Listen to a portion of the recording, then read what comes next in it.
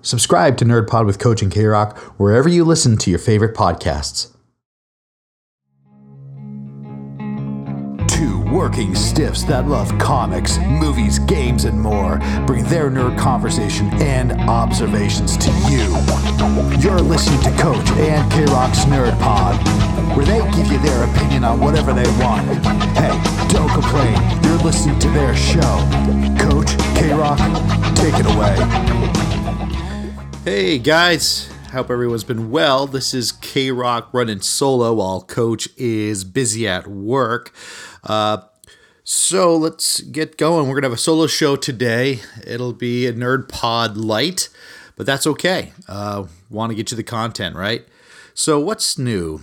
So as you guys know, we've announced on an earlier episode, I am getting married. We had our engagement party this weekend, and Coach was there. He's been slammed with a new job, wants you all to know he misses the show, and we'll be returning soon to do a full Nerd Pod. So that's coming up. Well, of course, we were talking about some geek stuff. What else do we do when we get together? And one of the things that came up was the James Gunn story about him heading to DC to take the helm of Suicide Squad Part 2, which we had mentioned in a previous episode. So here's the deal.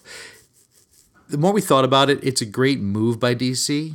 This is the talent that they need at the helm of the company alongside Jim Lee to really run these stories and develop.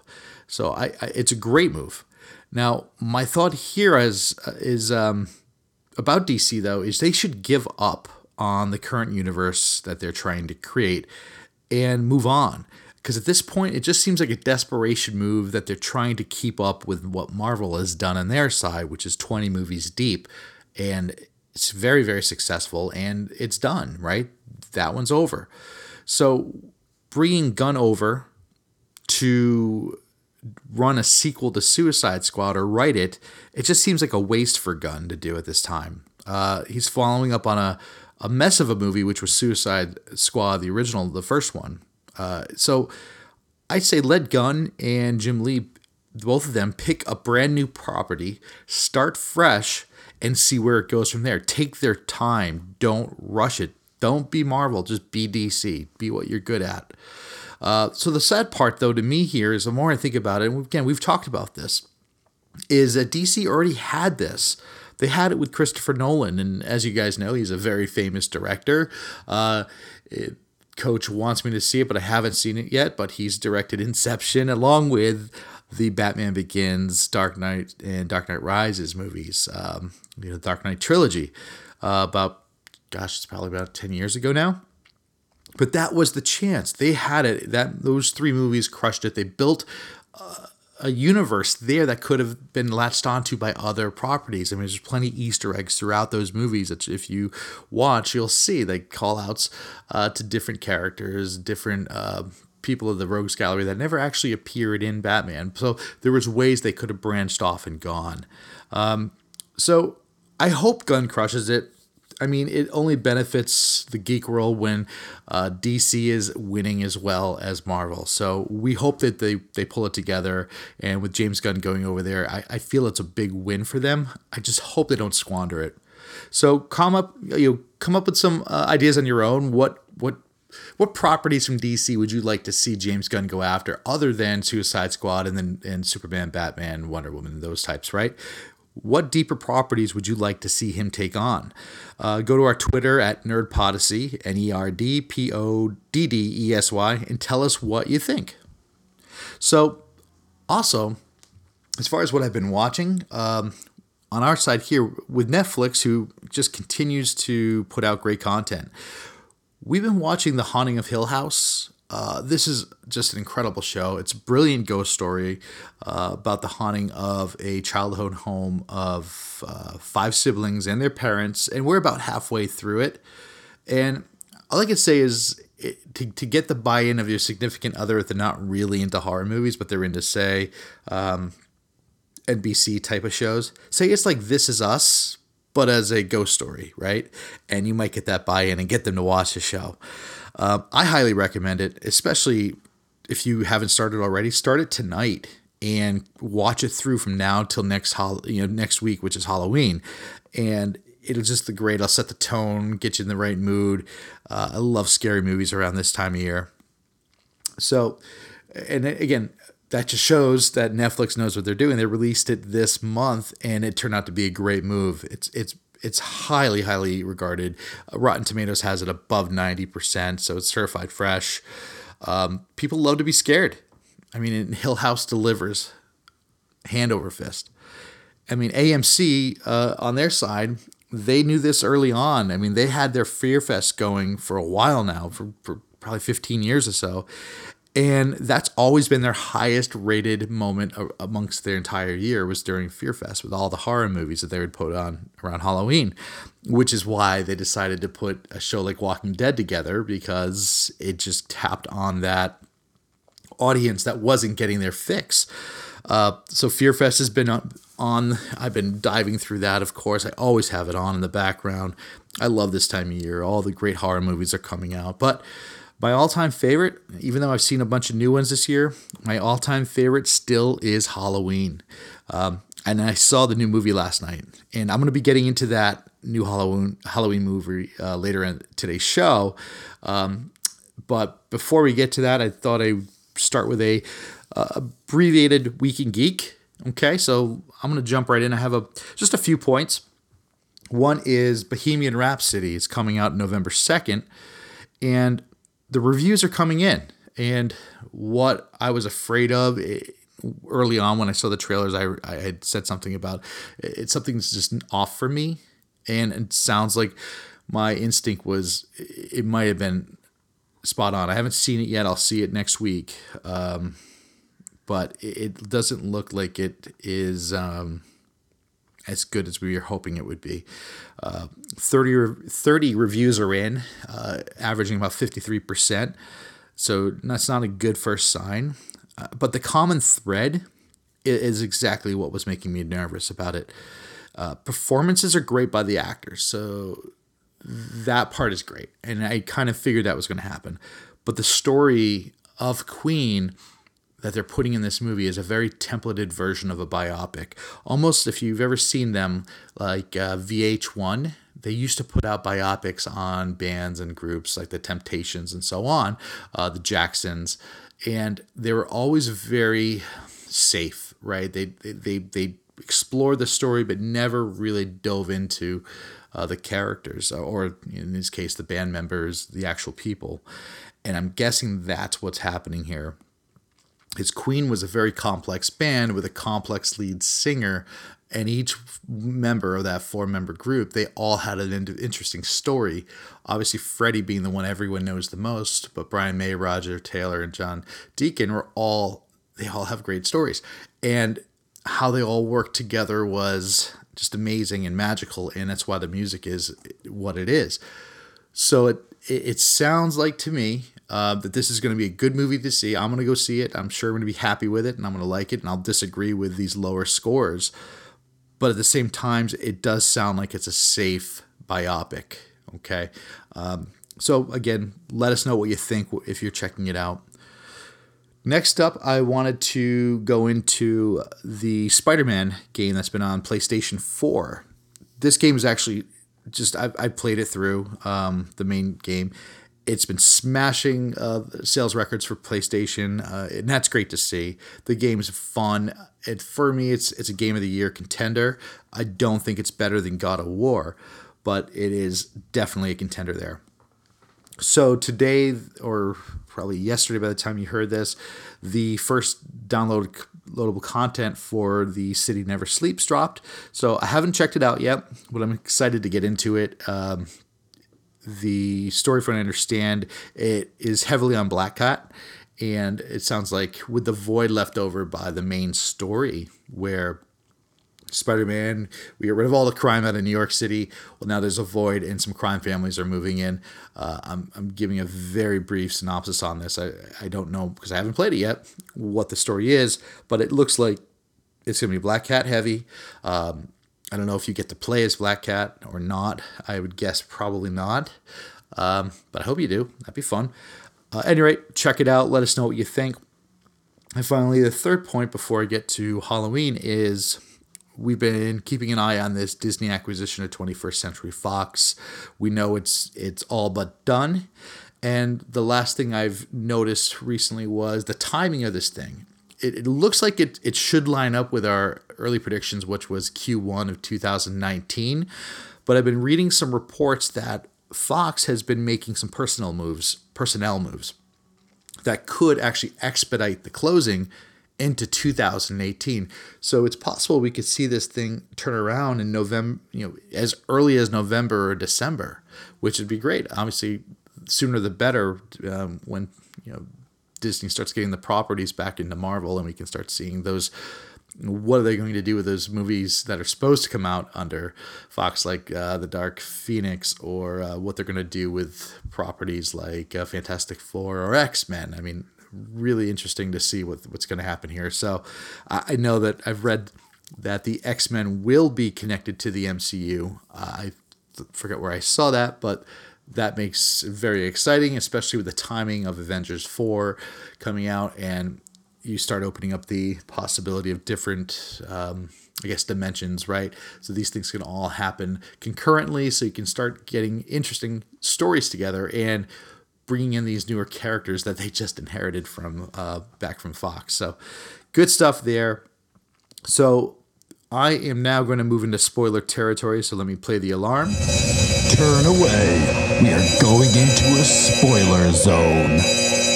So you've been warned. I'm going to get into the details of Halloween, and if you, again, this is your last chance to bail out, have not seen it yet, and do not want to know what happens or hear plot points, turn us off and come back later, or skip this all entirely. But don't forget to listen next week. So, I saw the new Halloween movie last night. I'm a huge Michael Myers. I'm a huge fan of the series. And it still stands as my favorite series for a slasher movie. It's the best that comes out around this time of year, right? Halloween is the standard bearer. To me, there's nothing better. Michael Myers is intimidating. He's brutal. I mean, Jason and Freddy and all the others, they're fun, but they're just not the same to me. They're way more shticky, played for jokes in Freddy's case.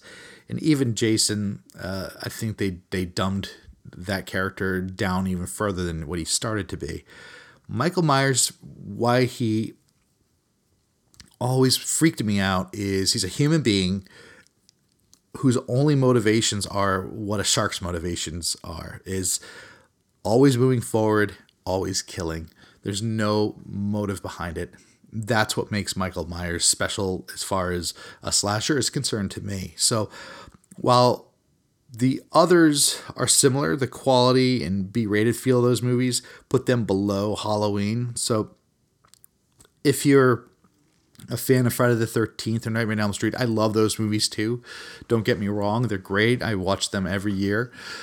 But Halloween to me is just the better quality of them all. I think everything else came after. I mean, there are a few before, like Texas Chainsaw Massacre, of course, and earlier ones like that, but to me, the high point is Halloween. So first, if you're a fan of the series, then you're going to know all the sequels, plus the Rob Zombie Tomb film reboot that he did. And I never hated any of the Halloween movies, with the exception of Halloween Resurrection, which was the worst of them all, and it's pretty much unwatchable for me going forward. I cannot. I see it on TV, I skip it. I never do that, but that one I cannot stand it. But the rest, I do like to watch them, and they're fun. They're slasher flicks, and they're pretty repeatable, dime a dozen, from that time. And starting with Halloween 2 and including the zombie films, what they all fail on is in the same way to me, as what I already brought up, is they failed in the way that they gave Michael Myers motivation by revealing that Laurie Strode in part 2 was in fact his sister. So now all of a sudden, okay, Michael Myers, his mission is to murder his family. Now you gave him a motive, makes his character more predictable. That's, for me, all the sequels and the retelling by Zombie, that's what made the difference between the original 1978 movie and all the rest, was the motive. Michael never had a reason to kill. He just did it. From when he was a 6-year-old boy all the way till this current movie, right, which we'll get into. And right, and Loomis, he says it all the time. Michael Myers is nothing but pure evil, and he has the blackest eyes, nothing behind them. So that's the character, and that's why he's known as the Shape in his movies, right? So by now, if you've been watching or interested in Halloween at all, you know that the new movie wipes clean the slate from part one and everything that followed. So basically, you have the original 1978 film on this timeline and then this 2018 movie. So it was a risk to do that, but after seeing it, it completely paid off. The writers, David Gordon Green, Danny McBride, along with John Carpenter being involved, they effectively reversed Michael Myers from that mystical, druidic thing that they kind of started getting towards the middle of the original series run, and brought him back into that original timeline of the 78 movie. And he just became that original human being known as the Shape. In fact, they even reference him as the Shape in this movie, which I thought was a great call out to the fans of Halloween. So the opening scene at the asylum, kind of near and dear to our hearts here at Nerd Pond, it's a couple of true crime podcasters. They're trying to, uncover the story of the babysitter murders of Halloween 1978 in Haddonfield, Illinois. And they're visiting now Michael at the insane asylum, Smith's Grove. And really what they're trying to do is evoke some sort of emotion out of him. And we've all seen the trailer. You've seen the trailer. One of the male podcaster brings out the mask, and that's the big scene, right? The first time Michael's seen the mask or is in the presence of the mask in 40 years. So that's what I'm talking about. That's the scene we're talking about here. It's visually just a stunning scene. It's like a checkerboard, and with all the other inmates, they're all anchored to I believe it's like a 9 or 3x3 block, right? That it's a safe zone to be not in that block. Otherwise you might get hurt, kind of thing. So they're there. And it was crazy. The emotion that I was feeling at the time, I wasn't expecting to feel. I was feeling sad for Michael Myers. I was feeling empathy for him as somebody mentally disabled who is certainly sick, certainly dangerous. But we don't, again, because we don't know the motivation, they're putting motivations on him, reflecting it on him, trying to get him to say what it was. They want to feel bad for him, get his side of the story. But Michael Myers just isn't going to say anything. He just does. He can talk, but he won't talk, is what we hear. So what we're seeing chained up on, to a block out in the courtyard to get his fresh air for the day is Michael Myers, a 61-year-old version of Michael Myers, I believe. I did the math right. Balding, very, he looks like almost like a grandfather you'd imagine, white hair. You never see his full face. You kind of catch the side of it a bit, but he does not look imposing at all. He doesn't look like he'd be a threat. But and what was cool here was this was Nick Castle playing Michael Myers, who played the original movies Michael Myers and The Shape. So using the same actor was brilliant. So one thing to note is in this movie, every time there's a scene where Michael doesn't have the mask on, or you're seeing Nick Castle playing the role. And in this scene, Castle proved why he was the best Michael Myers of them all. He's not doing anything. He's in his asylum clothes, so I guess you would call it like his hospital gown clothes or whatever. No mask. His back to the other people that are there, the podcasters and the doctors. And he, like I said, he's not threatening. And in fact, you feel bad for him in a way. It's very well done, this scene. And the more that the podcasters try to engage him to speak, throwing the mask around, he doesn't move or flinch, or you could just tell he's lightly breathing. And the more they try to engage him, all of a sudden, the more imposing his body becomes. And I don't know how they did it. I need to go see this movie again and watch it, but it was amazing. All Nick Castle did was stand there like a statue. And this is where Carpenter's genius comes in. Because the help of the score into this scene, the music, it just spiraled, and eventually it just became out of control with all the other inmates reacting, and Michael never ever breaking that statuesque form that he had. It was just a great visual, very creepy, very eerie, gave me chills. And it just, right from the start, I was bought in 100% to this movie. And then the opening credits happen. And I'm only bringing this up because, again, fans of the original are going to appreciate this. It went back to that original 78 style and proved that less is more is what we really want to see with Halloween. Remember, the original Halloween was an independent movie made for $310,000 and went on to become one of the most successful independent films of all time. So that's really, Halloween does not need to have over-the-top special effects, lots of CGI. It doesn't need that. So as you're watching the opening crawl or the opening credits, we're quickly buying into, we're finally going to get that Halloween sequel delivered to us that we've all wanted for so long. So it was awesome. Great soundtrack in the beginning, good visual with the pumpkin, all the things you'd want to see. So from there, I want to jump over to the other side of the story, which is the Strode family, which there's really only three members that you need to pay attention to, and that's the three generations. There's Jamie Lee Curtis as Laurie Strode, and then her daughter Karen is played by Judy Greer, and Laurie, Jamie Lee Curtis's granddaughter, which is Karen's daughter, is played by Andy Matichak, and her name's Allison. So each generation, which was interesting here to me, was each generation, it's showing the impacts of what's happened since 78.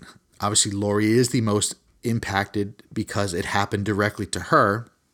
And then her daughter, Karen, it would be the next in line to have some sort of effect coming in from that night when all the babysitters were murdered. And you see that. Laurie was bringing Allison up as a survivalist because that's what she's always said. Michael's going to come back. He's going to break out. You need to be ready. So she's basically a doomsday prepper. Think of it that way. Training her how to shoot guns, fire bows, fight, hand-to-hand combat, to the point where the child care services has to step in because they feel, and everybody else in the community feel, that Laurie's abusing her and not giving her proper home. So they take her away when she's like 12 or something. And eventually she has her daughter and she's married, and Allison is the most removed from those events, but she is still sensitive to them, and she in herself is still a fighter because she's inheriting these traits from Laurie, Karen, and then ultimately end up to her. So she can fight, she can hold her own. She's not a weak woman in any sense of the word. She's and that's always jumped out to screen to me was when I was watching this, they were strong. All three of them, when they were on screen, I felt like we're good. We're good. We're attached to the right people here. They know what they're doing. I think Judy Greer's character, though, Karen, which is Laurie's daughter, was the most, turned out to be the one that I was rooting for most, because the way it was written, and when you see this, you'll know what I'm talking about. You think she has forgotten all of her training, everything that her mother had taught her. That she was weak. She was screaming in fear. All the things that most other horror movies make you think about women in them. This was purely a bait and switch. It was brilliantly played off. And during the movie, it was just one of those cheering parts, right? So great casting. I loved the three generations of the Strodes, and I think you will too. So the Strode side, what we saw during the movie on that part of the story was them navigating the relationships that I had just described, because they were all very strained. Each one had their own direct line to each other, right? So Laurie to Karen, Lauren also had one to Allison, and they all had one to each other, right? So they all had certain ways and certain love in the way that they felt towards each other. And that was coming through really beautifully on screen. And in fact, it was emotional at times. And I think they really hit that nail to make you care for all three characters, which is not an easy feat to do in a horror movie. So what we're looking at here is those strained relationships while Michael, he's busy escaping from Smith Grove to be reunited with his mask. Stay eagle-eyed, by the way, on this whole movie, because you're going to see things in the background that I was catching on a lot, like a lot of Easter eggs, but also while, for example, Michael he'd broken out of the Smith Grove, and there's a scene where the podcasters are at the gas station filling up their tank, and Michael's clearly following them because he knows they have the mask. And stay eagle-eyed. There's a scene where we were watching, but if you didn't look off to the background, you would never have seen this. And it's Nick Castle, Michael Myers, Nick Castle, just in his his white hospital gown or whatever, brutally murdering the gas station attendant in the background while they're just doing something innocuous, as trying to buy candy at the convenience store or something. And it's clear as day. It's in the middle of the day. And that was very unnerving. I don't want to go too far into the kills, but I will say this. So I think that's part of the fun, right? Is we all get to watch them for the first time. And while I am in spoiler territory, I do want to keep some things back. The movie has a high kill count. I think I read it was 19 maybe. And it's not, with that high of a number, you'd figure it would be a gory movie. It's not. Again, keeping with that original 1978 movie, they keep the gore down as much as they possibly can. And it creates a higher quality experience. This isn't a torture porn movie like a Hostel or Friday the 13th, or even one of the Rob Zombie's Halloween retellings, which were just grisly brutal. This is not that movie. This is, again, in the vein of 1978's Halloween. So we're back in Haddonfield, where the original story took place, and everyone lives, and that seems to be where Michael is going. So it's Halloween night, and we know that's his night. So the Shape, he's out just on the loose. And this is where we see what makes Michael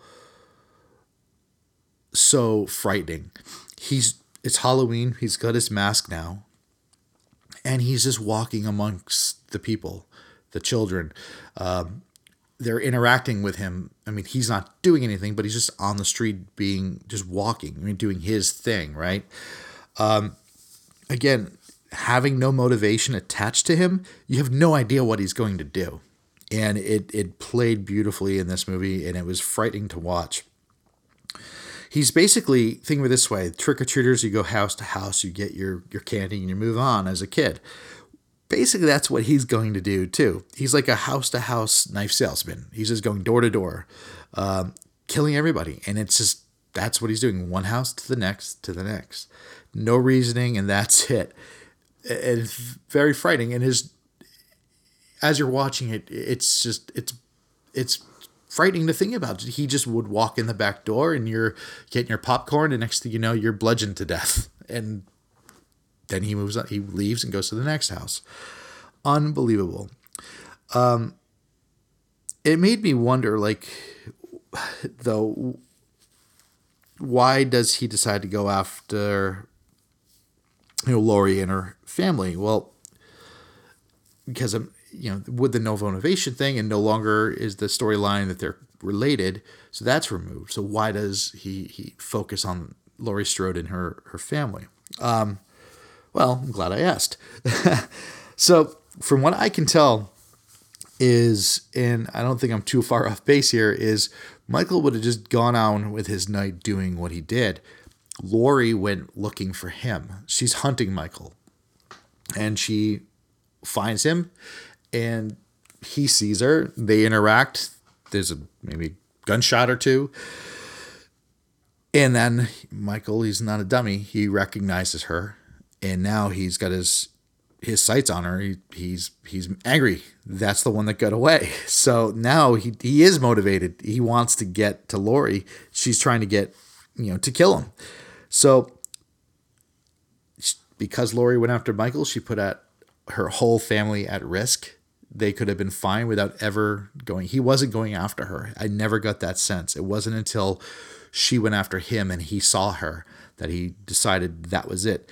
And he just learns about the daughter and the granddaughter as he's progressing towards Laurie. It's like a funnel. Eventually they're going to meet at that one point, and that's what happens. He connects the dots eventually the closer he gets to Laurie's house. Really well done. Again, it gave him a motivation without giving him motivation. It was simply, you're in my way, I'm going after you now. And I do remember who you are. So the victims in this movie, because there is a lot of them, this isn't like a situation like in Friday the 13th. What makes those movies fun are they cast those counselors and the teenagers to make them they make them terrible people. I'm just going to say it. They're not fun people. There's always that one that is, or two that you root for. You want them to pull through and get out of the end without being killed by Jason. For the most others, they're not nice people. So you're actually going, you're behind Jason. It's like, yeah, rooting for him to get to him. Well, in Halloween, and this is just a great call by David Gordon Green, who's the director and the writer. He makes you learn just enough about Michael's victims that you're attached to it. And it was masterfully done. The one case that I could think of is there's a babysitter. And in any other movie, she could have easily had been the main character. She was heroic. She wasn't scared. She saved the kid. She was respectful enough when she had her boyfriend come over that they weren't going to fool around enough to hurt the child or anything in terms of like they were neglecting her. She was great. She was great on screen, and you for a second you're thinking, man, I think she's going to survive. She might turn out to be a main character or a side character, and then the inevitable happens. Michael does not let her survive, and you feel bad. And I can't think of another movie that really effectively did that. Even the original didn't do that. Laurie's friends, we liked them, but they had flaws, and they never really came off the screen and made you want to care about them like some of the victims do in this version, this sequel of Halloween. So I'm not going to reveal the ending. So if you have not seen it yet, I want to at least leave something unspoiled for you. So I'm going to leave the ending alone. But I do want to bring up the post-credit, quote-unquote, scene. First off, it's very short, so it might not be worth it to stick around for most people. I did. But what I recommend is researching that post-credit scene on your own if you want to. Because the movie itself is short. It's only about a 90-minute movie, so it's not too bad if you wanted to wait it out and see for yourself. But I'll say this, even waiting the 90 minutes, and I stuck around for it in case there was one, and there is something there, it's still might not be worth it. You might at the end of the day, so that wasn't worth it. So K-Rock is not going to tell you to go wait for it. You might want to do your own research, check it out, or you might feel like I did. This is such a short movie that waiting another 5 to 10 minutes through the credits, while listening to the score from John Carpenter, is going to be worth it. For me, it was fine.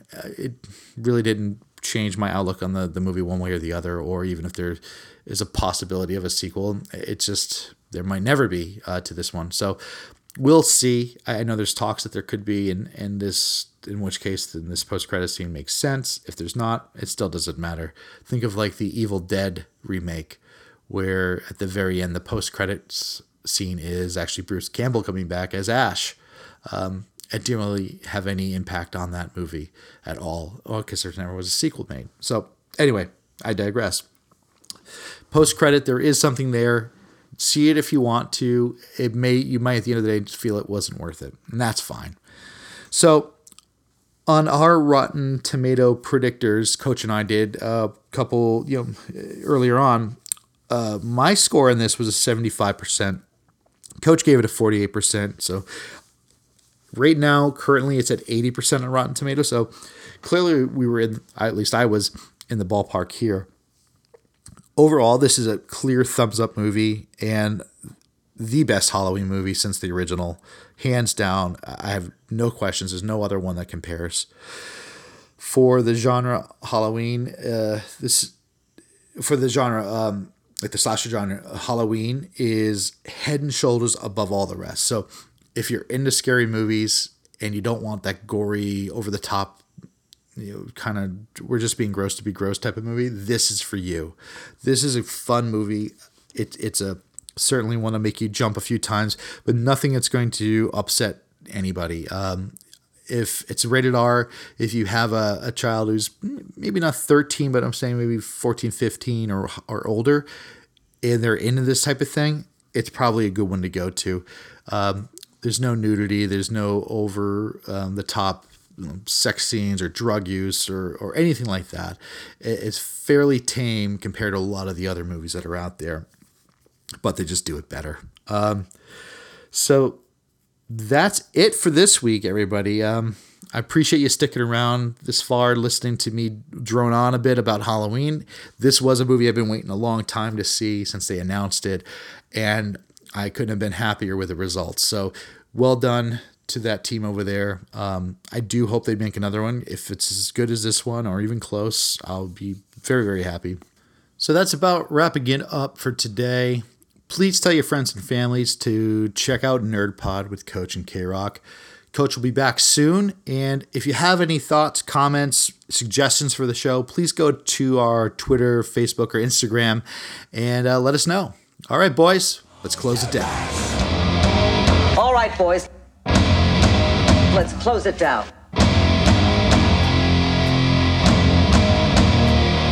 Look at me, man, can't you see that I'm dying? Look at you, man, doing all you're wanting. Leaning against me like a goddamn bull. So close to Coach, my skin starts to glow. Sweat pouring down, singing in my eyes. Blood starts to boil, what's your temperature? You have been listening to Nerd Pod with Coach and K-Rock from Podyssey Entertainment.